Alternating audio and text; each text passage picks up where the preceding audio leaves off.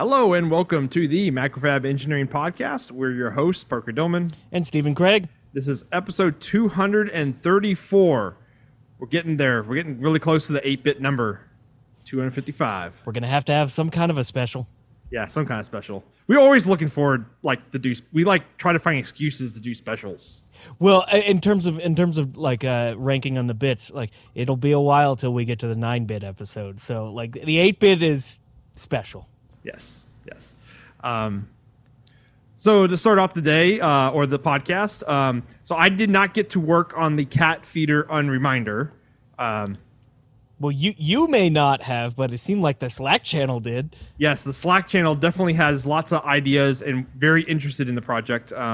Basically, the reason my excuse though is it was my dad's 60th birthday, so I had to do lots of drinking and lots of eating with him. So unacceptable. You should have all of your projects done.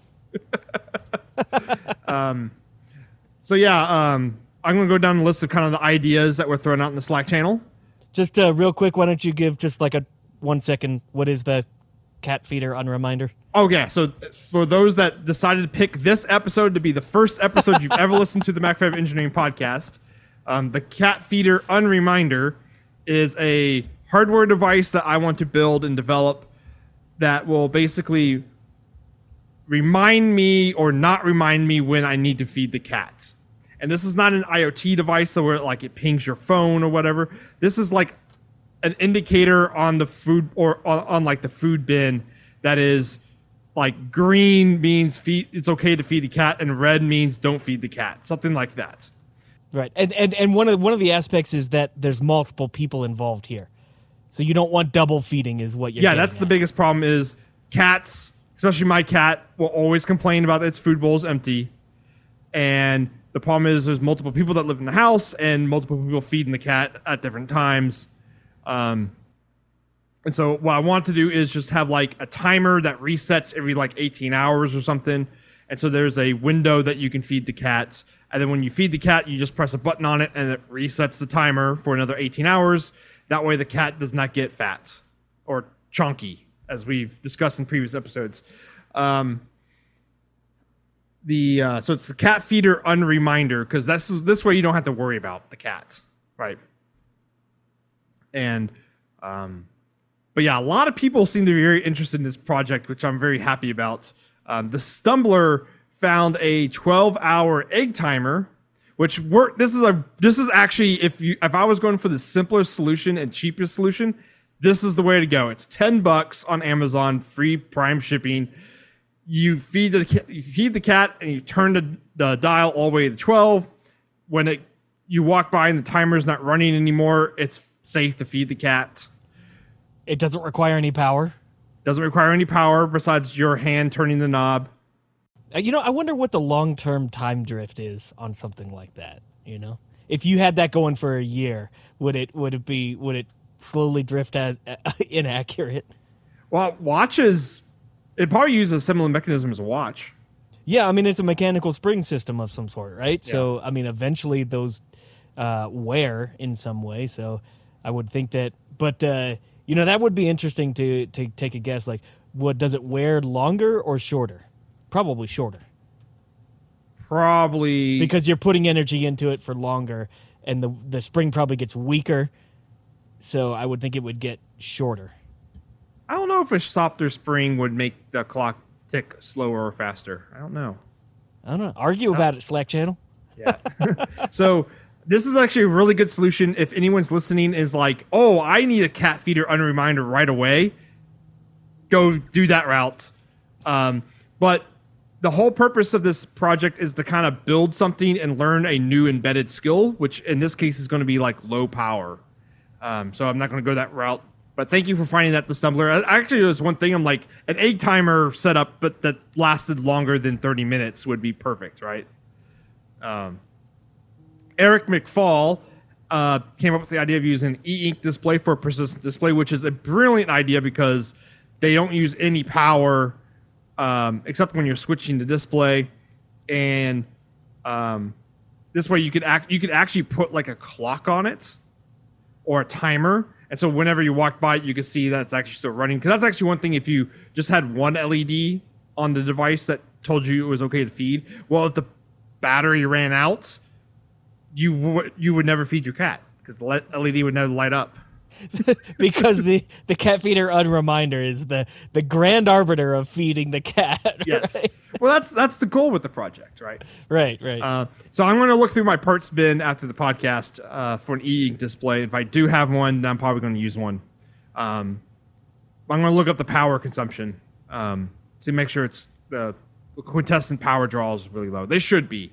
I mean, they're kind of designed for that environment. That's the purpose. Yeah. Tony W. had the idea of using a jack-in-a-box, which I actually really liked, except it might scare the cat if it goes off. So the whole purpose is for you to feed the cat, but then the cat gets so afraid of the food that it just never eats. Never eats ever again. And then last episode, we came up with the idea of using flip dot displays, like as an indicator, just using one dot, which is a flip dot display is an electromechanical indicator, which one side of it is painted in a fluorescent color, other side's like usually black, and so that you use a little solenoid to kind of flip the display over, so that you can see what state it is in. So DJ has been working with flip dot displays for quite a while, and he says they're actually kind of power hungry in short bursts, and depending on the size, it could be like 4 amps for 5 microseconds, which is or milliseconds. Milliseconds. Which is, it's not a lot of actual like joules, but you do have to like if this is a low power system, you'd actually have to charge up something like a supercapacitor to be able to discharge that really quickly. Yeah, a little coin cell battery is not going to give you 4 amps. No, well, not instantaneous. What's your instantaneous amperage, which is going to be like what 1C probably on a coin cell, which is going to be like 300 milliamps maybe. Oh, I don't even think they do that much. I don't know. I don't exactly know what it is, but that seems high. Yeah. Well, the most lithium can do 1C, but I don't know what a coin cell does. Yeah. And then was it Bombled Monk? Bumbled Monk. Bumbled Monk. Okay. He said to go solar, and I think this is actually the best idea. So I think combining e-ink with solar with a little tiny, like Sleepy Bee microcontroller is probably where I'm going to go with this. And then making it fully solar powered, so like no battery. Oh, nice. Yeah. And actually put on like a rechargeable cell. So it has to make sure that it's powered up enough to flip the display and that kind of stuff. Okay, here's the problem with that. I mean, that's super cool. And I actually think you should go that route. The problem with that is that opens up like feature creep beyond belief. Yeah. Like, because you could go super capacitors with power management ICs and things like that for like gathering, harvesting data. Power and things like that. And if you went that route, then you could go with a flip dot display. Because you could like have timers and like charge up over a period of time, so it allows for a lot of feature creep that you initially like set hard boundaries on. Yeah.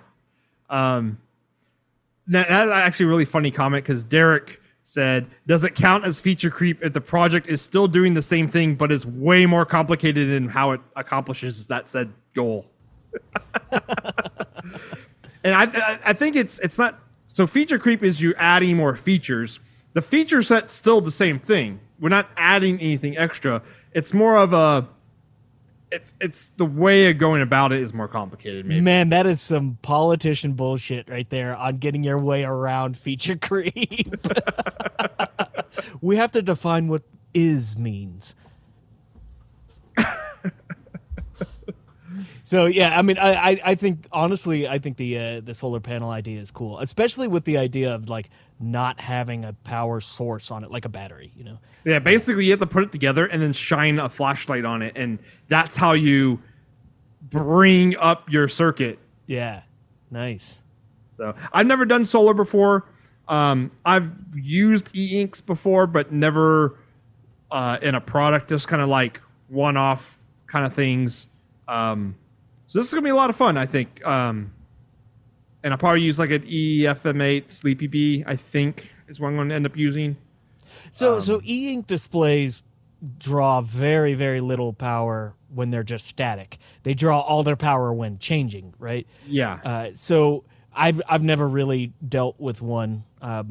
Do you have any kind of gut feel as to what their power draw generally is when they're changing? Is it significant or? It's not. It's still pretty good. It's still really low, and they change really slowly. They don't have a really high refresh rate. Right. That's why they work well for books and things like that. Yeah. For Kindles. So it's gonna be interesting because I just never tried something like this before, and I'm looking forward to it. Probably 3D print a little box. Because of course. Yeah, because of course. Have a big feed me button on it. What size e-ink displays do you have? I don't know. I have to go through the parts bin. Got it. Who sells those? Or I'm assuming you can find them at like SparkFun and things like that. Yeah, I think SparkFun sells some. Adafruit sells some. There's some suppliers out there too. I think DigiKey and Mauser also have parts. If you're actually going to build them into a product, I would talk to like the manufacturers of the displays directly, because basically, like any distributor, they're pretty pricey. What kind of communication? I mean, I'm assuming if they're so slow, can you just like do SPI? Yeah. Yeah, it's usually SPI. Yeah, and you can probably pretty quickly and easily address any dot on the e-ink, right? Yeah, and one I've used in the past was I2C as well. So most of them have multiple different ways you could communicate with them. I did use one in the past that was like an old character display. Was it Hayachi? What's the name of that protocol? It's a standard like 16:2 character display. Just a lot of translation layers in your code to make it work, right? Well, they had their own built-in, Hitachi HD 44780 LCD controller, which is like people have cloned that out the wazoo, and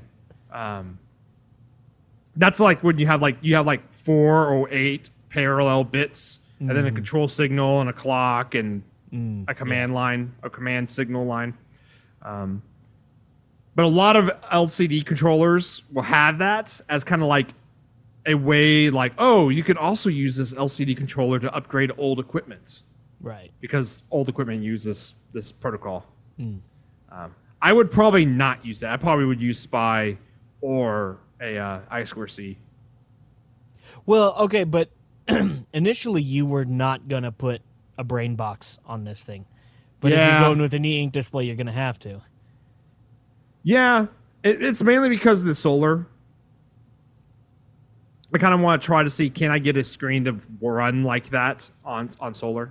Wait. You want to really? Hey, this isn't feature creep. Hang on. This is not feature creep because of your rule that you made up earlier, because the end result still remains the same. Implement writing to an e-ink display without a processor. Just have it all in logic, and after a timer hits, it would just, the logic is already hard coded to spit out whatever it needs to spit out in order for the e-ink display. Oof. This board would be huge. Be ginormous. Yeah. But if you use low power logic gates, you might be able to probably actually burn it into a ROM. Yeah. And then have a decade count or a counter. I don't know if a decade counter could do it, but have a counter that you would have like the old idea we had, which is basically a counter that counts up. When it hits an overflow bit, it hits the ROM, and then it has a clock that just spits out all the ROM on the addresses, and that probably would work. See, I'm saying implement it entirely in discrete logic. So you would have to basically write out your entire the SPI transfer. Yeah, the SPI transfer, and then reverse, basically go back and turn that back into logic. Yeah.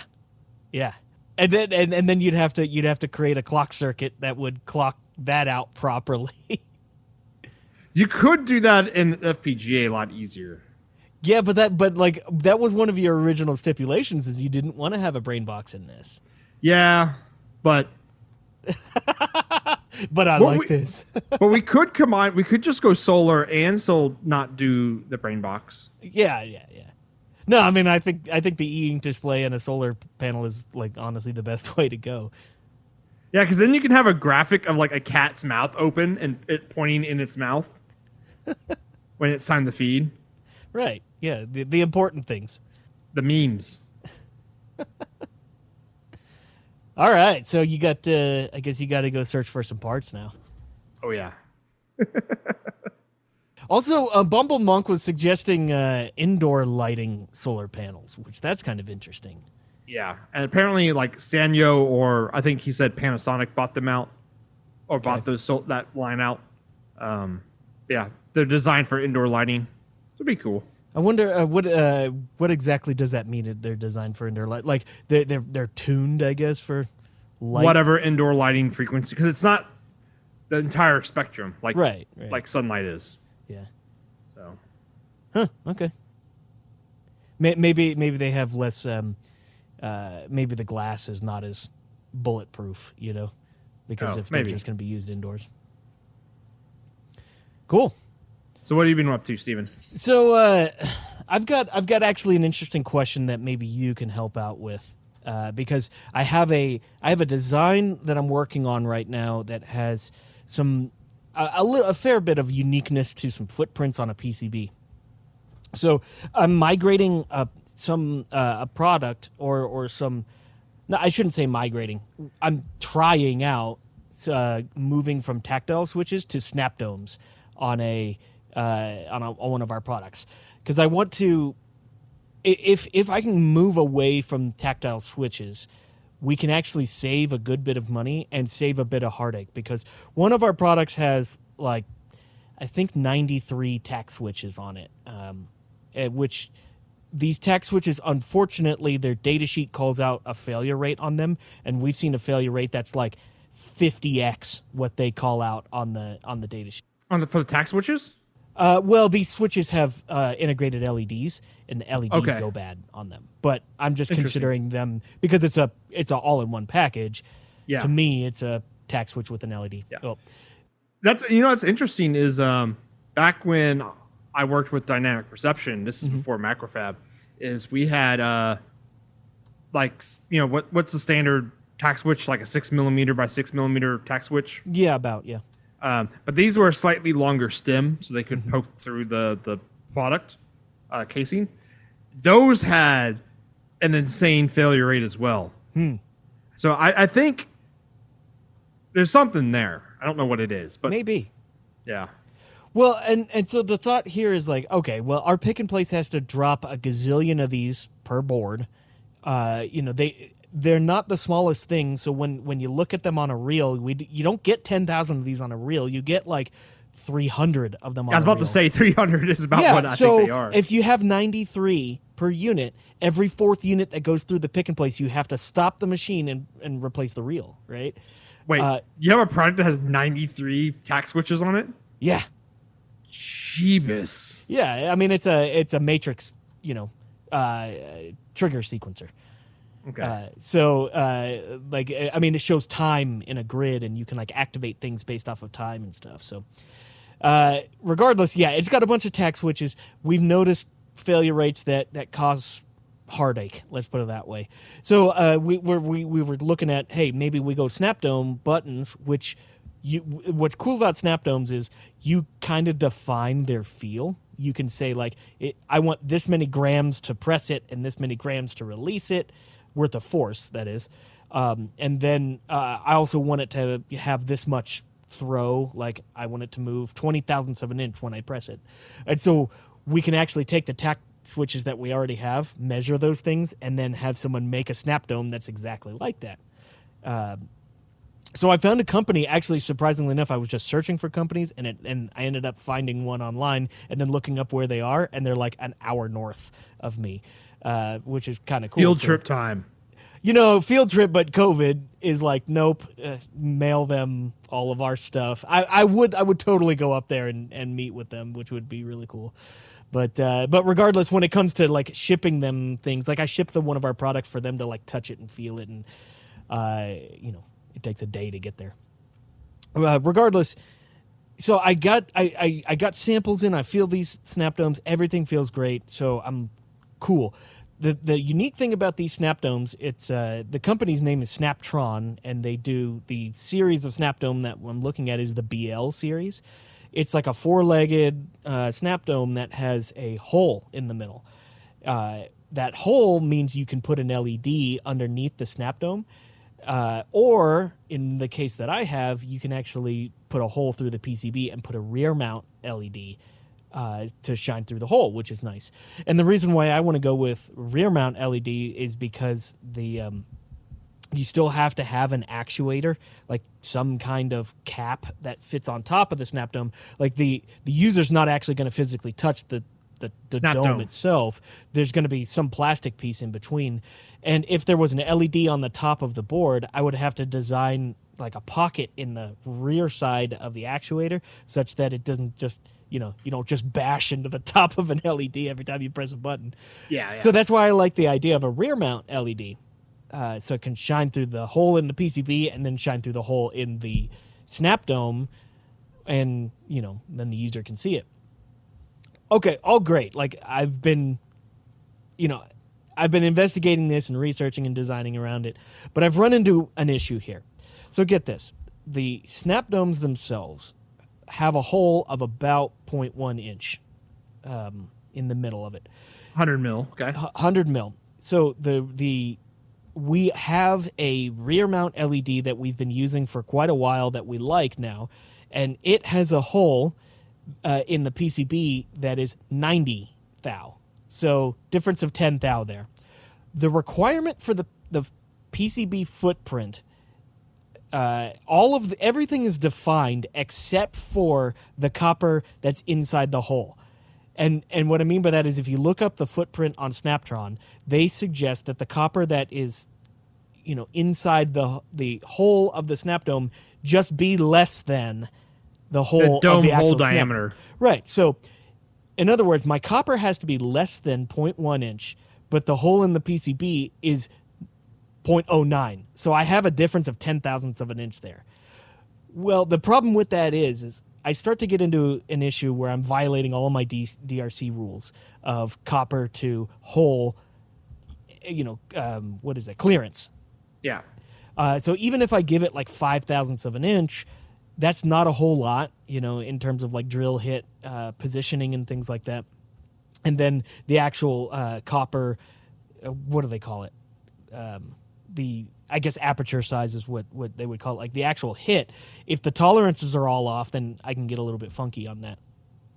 So one thought I had was, well, instead of worrying about all of that, what if I made the hole that the backlight LEDs shine through? What if I just made that a plated through hole, right? Like just make it a full-on plated through hole, and who cares? As long as the center diameter is, what I needed is 0.09 inches, which would totally work. The only problem is I have a rear mount LED on the other side of the board, and now the annular ring on the back side of the board has to be so tiny to allow for the pads of that LED that now I'm violating clearances over there too. So I get into this issue where it's like, okay, how small of an annular ring can I do on the backside?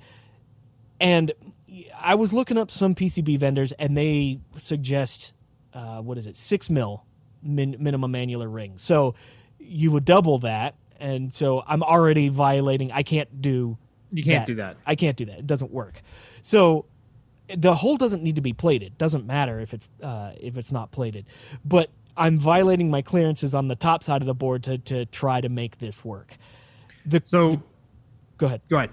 Well, the question here is to everyone in PCB land: can I just put a surface mount pad that is a big circle on the top side and put a drill hit in the middle of it that's not plated?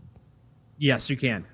You do have to call out to the PCB manufacturer though for that, saying that, because I'm assuming on the bomb side you don't have an SMD pad, or it does go through copper on the back. So it's, well, on the back side I have the LED pads. Yeah. But you're gonna have to basically say the best way to do this is to have an assembly drawing to go with your PCB, and you say this hole is not plated, because a lot of times is no, really, I'm serious. This is not I'm serious, plated. not plated. Even though it goes through copper, do not plate this hole. Right. But yeah, you won't run into copper board edge clearance issues, because usually that's in regards to when they're actually routing. The board edge with a different machine instead of a drill hit machine, because they're going to hit this with a 100 mil drill. Right. Well, okay. So here's the thing. Okay, and I was thinking that is the solution, because if you look at the way a PCB is made, the steps, they apply copper and then they do drilling. So if you apply copper as like just a big circular pad and then tell someone to drill it, there will be copper on the top and there will be a non-plated hole. They just have to, process it such that it doesn't get plated later on, which that's fine. And I don't even really care too much if there's a little bit of a small bit of a burr or flashing because of the drilling, which there probably shouldn't be anyway. So I think that's the best. It does kind of mean that I have to do extra work every time we order this board to just absolutely 100% make sure that they don't plate that. Because then it might mean that my reverse mount LED doesn't fit in the hole that it needs to fit in if they do plate it. Correct. Or you violate a bunch of other things. Well, if they do plate it, they will drill it larger, and then because usually when you provide a drill, that's finished hole size. Yeah, it's finished hole size, so it would still fit with the plating, except that it would short out your LED pads. That's the problem, because the internal pad of the snap dome on the top side is either power or ground, effectively, right? And then the LED is going to have something that would be not so great to short to. Yeah. So, like, we're dealing with... There's a lot of things that have to go right for this to go right. And I spent a long time today trying to figure out, like, is there a way around this? I mean, honestly, the one way around it is what I mentioned earlier, is abandon the idea of a rear mount LED and put a top mount 0402 LED in the pads. And Parker's shaking his head here. I'm shaking my head too, because, like, I don't like that idea. Mainly because of what I was mentioning with the actuator. Because the actual LED, if I were to put it on the top side of the board, the LED will sit proud above the snap dome, especially when the snap dome is depressed, such that my actuator would have to have a pocket for the LED. No, that sounds like a lot more work if I put the LED as a reverse mount through the board than the bottom of the actuator that touches the snap dome can be flat and can just be a stud effectively, which that is significantly easier than dealing with other things. Like, I think that they the LED on the top side of a snap dome is fine if you say have like a sticker membrane that goes over it and it has a clear spot for the LED to poke through, because that's fine for like a control panel surface. But my application is significantly different than that. So. Yeah. I'm looking forward to seeing how this turns out. Yeah, it'll be interesting for sure. Because, I mean, if this works, it'll save us a lot of problems and make manufacturing a ton easier, which is something I've been on a kick with recently. So I'm looking at the pictures of this, and it's basically the snap dome, and then they have an adhesive square that goes over it, and then because these are not reflowed or pasted. Nope. So do you have to have another machine put them? Because it has to come in after pick and place and after reflow. Actually, here's the thing that's really cool. This company, Snaptron, you send them your entire PCB layout, and they'll create what they call a sticker, and it has all of things on it. Oh, and you apply that after the entire thing's done. It comes out of the reflow. It's got cutouts for all your parts and shit. It has, yeah. And they create, no, get this. This is pretty sexy. They create a jig for you that has guide pins. Pins. You flip your board upside down and push it down onto the sticker, and it's pressure sensitive adhesive. Yeah, PSA. Yeah. And so like you just push it down on, and all of your snap domes are right where they need to go. Yeah, so what I've been I've already sold it to the rest of the guys at the company. I was like, look, we could take 93 switches, 93 part numbers and make them one. Let's do that. You know? We don't even have to consider each dome an individual part number. The sticker itself is a part number, yeah. Yeah. So it makes life a lot easier if it works out. If this works out, it would be cool if you could delve into like the economics of it too. Yeah. If possible. I know it's company secret stuff maybe, but it would be cool to have some numbers that going forward with this, because I've always seen these before, but always in like the individual style. Yeah. Like they show on their website. And actually, the funny thing is Atari 2600 controllers are the regular snap domes with the adhesive PSA sticker over them. Mm-hmm. Yeah.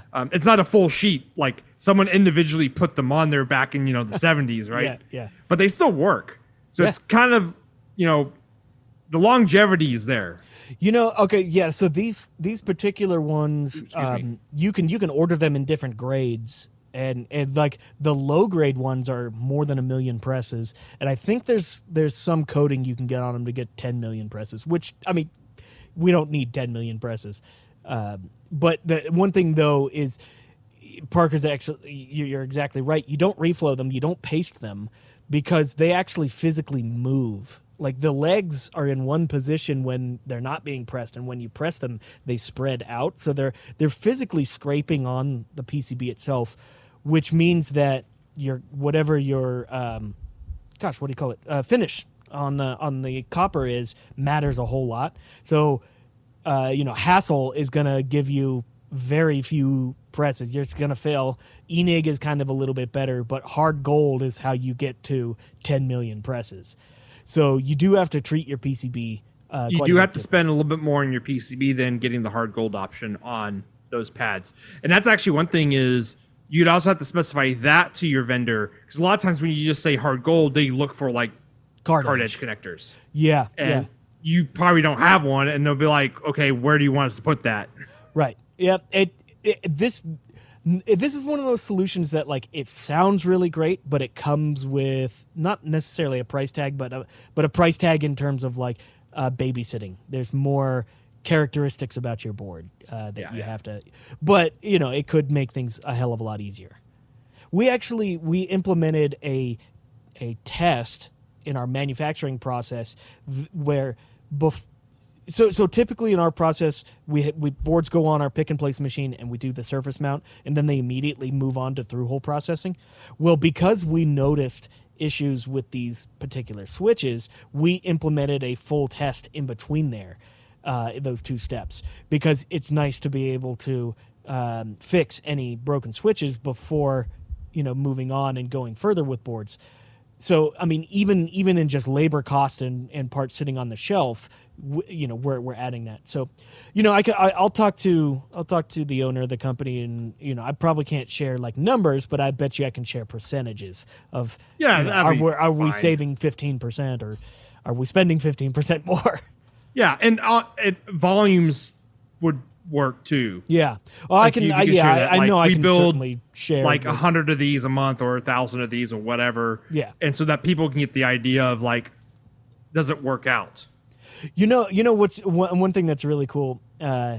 So before I got quotes for the snap domes, or even before I got samples from this company, I actually took one of the tack switches and was like, I want to figure out the characteristics of this tack switch, such that I can tell them, hey, guide them and say, like, I want something within this range in terms of feel and throw and things like that. So the way I got it, the way I figured it out is I took out a scale, and we have a pretty nice scale at work for counting. You can put like little 10 parts in, measure how much 10 is, and then throw a bazillion in there, and it'll tell you how many parts are in there. Yeah. So I took that scale and I put a tack switch on it, and then I got a big steel ruler, and I made a lever off of it and put a pivot that was on a table somewhere. I don't know. And when I say put a pivot, it was probably like a stack of books with a pencil on it or something like that. And then I had known weights that I would slide across the ruler and slide them closer and closer to where the tack switch was on the scale until I heard the tact switch click and then measure that, whatever that was, and then slide them away until I heard it unclick. And I could measure the force that it would take to push the thing down and the force to release it. And what was awesome was I gave these actual tech switches to this company, and they have like a force gauge meter, like a CNC one that goes. and I was like, hey, out of curiosity, how close was the numbers that I actually got? And I got within like 2% of the actual number. Nice. Did you tell them how you did it? No, I didn't. But I was just like, yes. So that's awesome. Yeah. So I'll as I go along, I'll share whatever I can. Cool. Kind of in relation to what I was talking about earlier, like changing some manufacturing things. In the last week, I designed. Well, okay, so I had a problem at work. I got pissed off enough about this problem that I actually designed an entire product, wrote the code for it, and built 15 of them within 1 week. That's one of the things that I love about kind of being in an engineering job where you have some flexibility with things. If first of all, for management out there, if you ever want an engineer to like perform, like really, really get some stuff done, just give them a problem that pisses them off, and like you will get results immediately. So isn't that what Bill Gates said? I wouldn't be surprised. He likes hiring lazy engineers because they always find a solution to. Oh yeah, they'll put in more work just to not work. Yeah, for sure. So get this, in synthesis world, there's a particular control scheme called 1 volt per octave, which is so most control voltages that you use to actually like adjust parameters on your synthesizers are not necessarily calibrated. I mean, they're calibrated as in like you put something in and you know something's going to happen, but there's a few of them where you put something in a very known signal and you want a very known result out. Like take for instance, you press a key on a keyboard, you want it to play that frequency, and then you go up 1 octave, you want it to play exactly double the frequency before. If you want something that you have like a known amount in and a known amount out, you typically have to calibrate that, or you just buy ridiculously expensive components that are already doing that, right? 99% of the time, it's cheaper to calibrate yourself. So specifically when it comes to 1 volt per octave, anything where you're dealing in octaves, you have to calibrate stuff. And typically the way the calibration scheme goes is you turn on your device, you measure the frequency, set it to something that is, reasonable, and then you inject reasonable.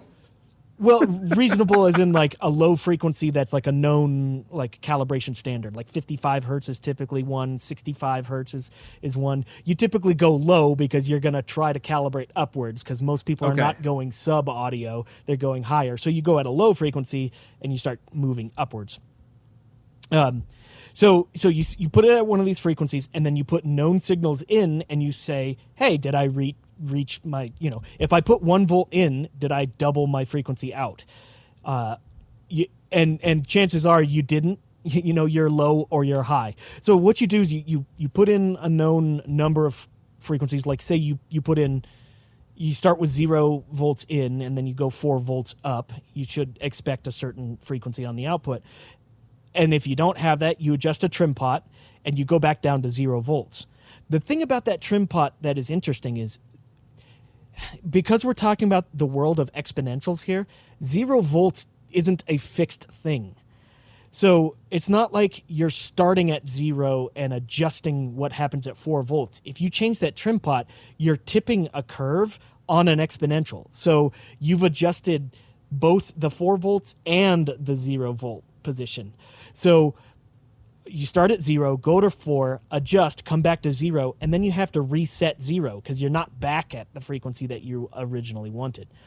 That's where the problem comes in. Because with most musical instruments, there's a knob somewhere on the device that allows you to change the frequency. 99% of the time, these are not precision knobs. These knobs cover a really, really wide span. And so the traditional way to calibrate is to just take that knob and barely nudge it so you're back to where you want to be at 0 volts. Well, it's a giant pain in the ass, and most of the time you spend almost all your time just barely tapping that knob to get it back to where you want to be. Yeah, back to 0. I was dealing with a product 2 weeks ago that I was just like pulling my freaking hair out, because I would go to calibrate, I'd put in 3 volts or 4 volts and go up, and then come back down to 0, and I'd have to just finely tune that knob. And I got to the point where I was like, there's a better way to do this. We're going to do it different here. So I went and designed an entire module that is literally just a processor with an encoder and a 14-bit DAC on it. And into that DAC, I put a 2.048 volt reference voltage. So that 14-bit DAC has the ability to go from just a little bit over -1 volt to just over 1 volt. So it has a 2 volt span, and that's it. The encoder has a little press button on it where I can change scales. And basically all the module does is I can adjust the output by either 1 millivolt, 10 millivolts, or 100 millivolts per click on the encoder. And so what I've done is my actual calibration standard that I use, it's another module. It can step 1 volt at a time. It can go from -7 to +7 volts in 1 volt increments. Basically, I plugged my new module into that one, and it allows me to go from -7 to +7 in 1 millivolt resolution steps. So now, instead of having to try to barely tap this analog potentiometer to get things into play, I can just go back down to my 0 volts, put my new module into 1 millivolt resolution, and just click it, and I'm there. It's so much faster, and it's actually way more accurate, because for the most part, we're not reading frequencies on a frequency counter. We actually have Peterson tuners, which are strobe tuners.